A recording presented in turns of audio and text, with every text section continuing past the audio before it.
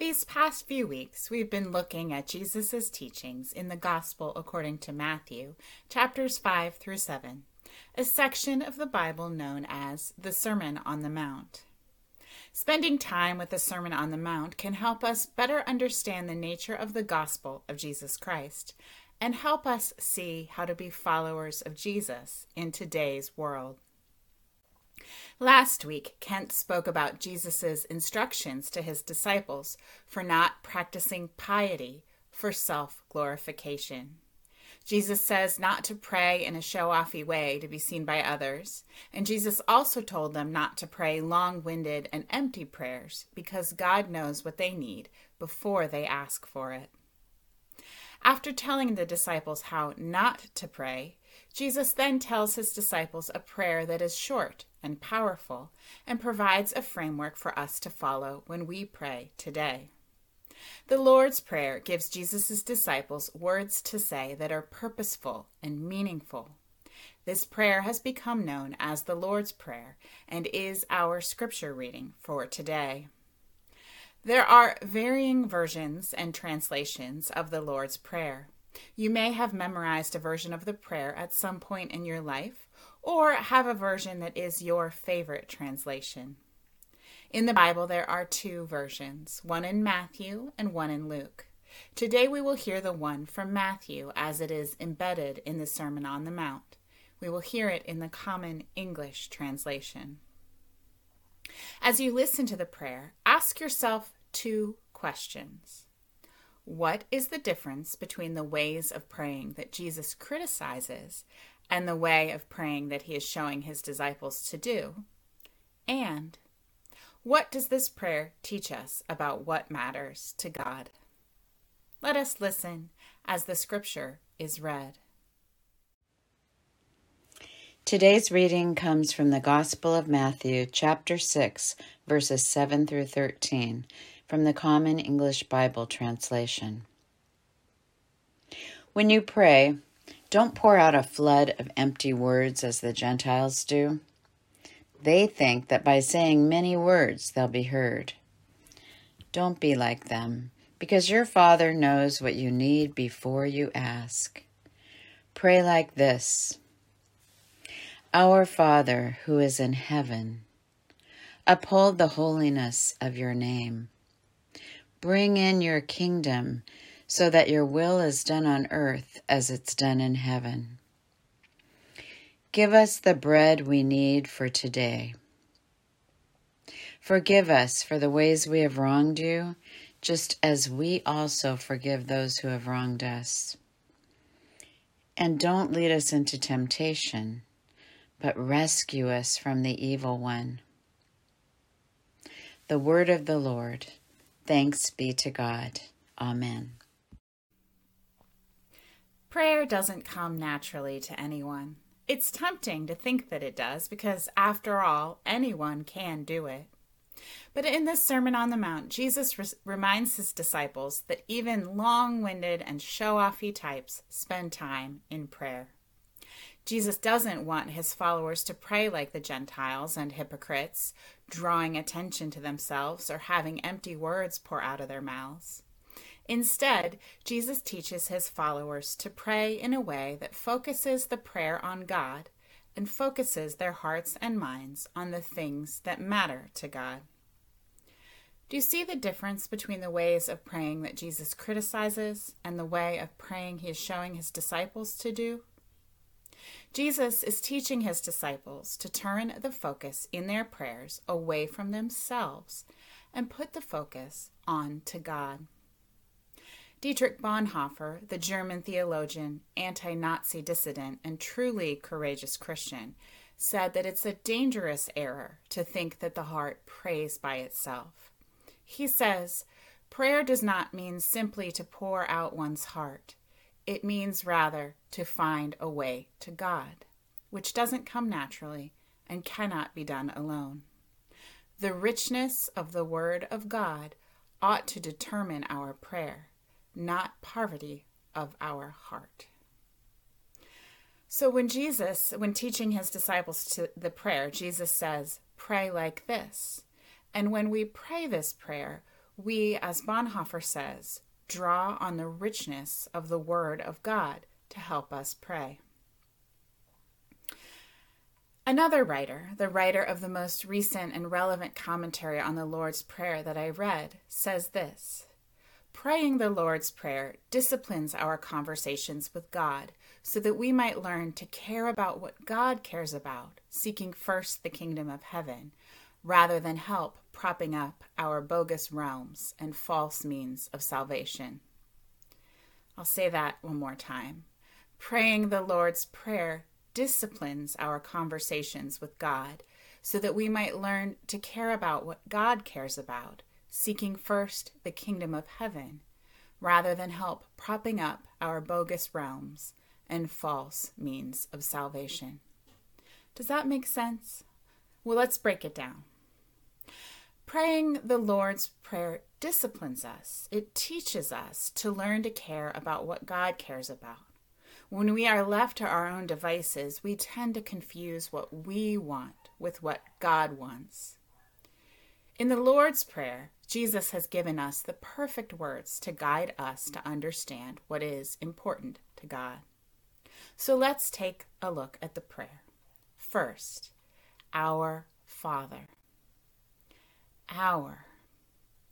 Even if we're praying alone, the word our reminds us that we are in community with God and other people. Though we have a personal relationship with God, it is not a private relationship. Our lives are tethered together in community with other people who God cares about. When we pray our, it should shake us out of any self-centeredness and self-interest. Father. Jesus starts with addressing God by one of the attributes of God. The mystery of God is beyond our comprehension, and the Bible gives us varied and rich metaphors for what God is like and who God is: creator, covenant maker, comforter, liberator, judge, redeemer, midwife, mother, shepherd, sovereign, bearer, begetter, rock, wellspring, fire, light, eagle, hen, and lion. The Gospels show us how Jesus used and adapted all of these metaphors when speaking to and about God. And in this case, Jesus uses the intimate term of Father, which draws on the relationship between God and the ones who are praying. God is like a loving parent who cares for their children, and we turn to God in prayer within the context of that relationship. Who is in heaven? God's realm is not our realm. Sometimes humans get God and country twisted together and think that God favors their particular nation or people, but that's simply not true. God doesn't live within any national borders. God is bigger than all of us. Uphold the holiness of your name. Mentioning heaven and then holiness highlights the disparity between who we are and who God is. God is wholly other, and we are not God. Bring in your kingdom so that your will is done on earth as it's done in heaven. Asking God to bring in the kingdom highlights the disparity between how we as people behave together on earth and living with and within creation, and how God wants us to be. With this prayer, we are asking God to help us bridge that gap between who we are and who God wants us to be.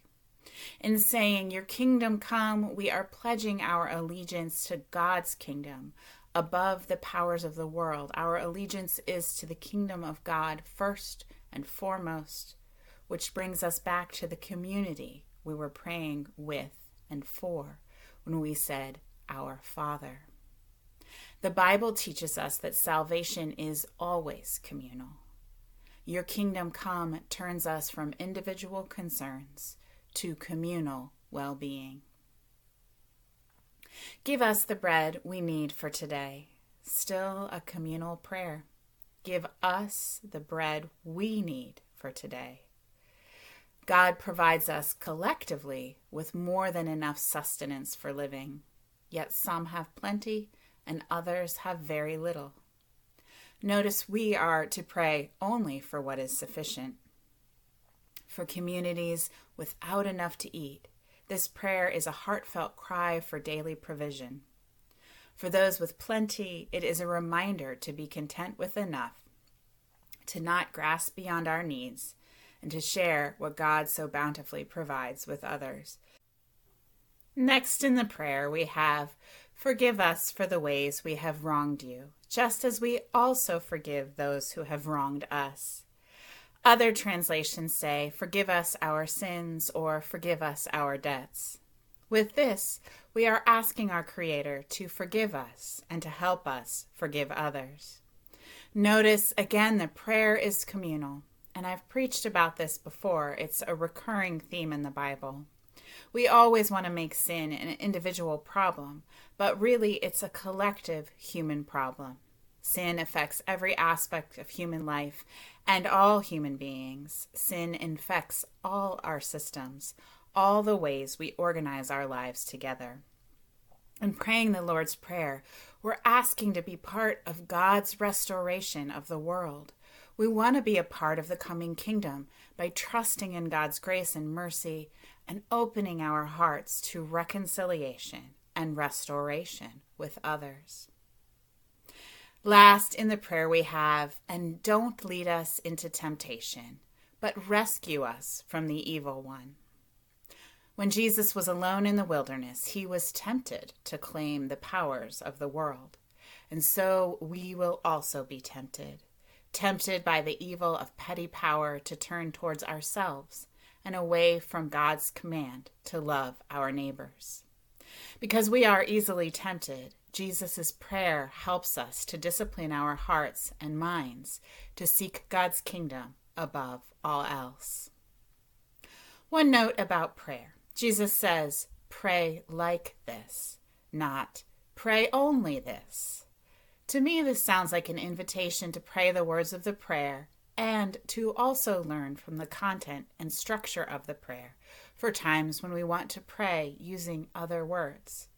This prayer teaches us that we can approach God on an intimate level and reminds us that God's realm is beyond us, that God is concerned with the whole of creation, that we should seek to align our will with God's will, and that we participate in the coming kingdom by practicing forgiveness and restoration. When we pray like this, as Jesus says, we answer his call to be courageous Christians because we put the focus first on God and seeking God's kingdom. Jesus knew that we would struggle to find the right words to pray. And in my role as pastor, I pray a lot. I know how much there is a constant temptation to let my own personal needs and desires get in the way of prayer. The natural tendency is to focus on oneself or to wonder if you find just the right words, will you get what you're asking for?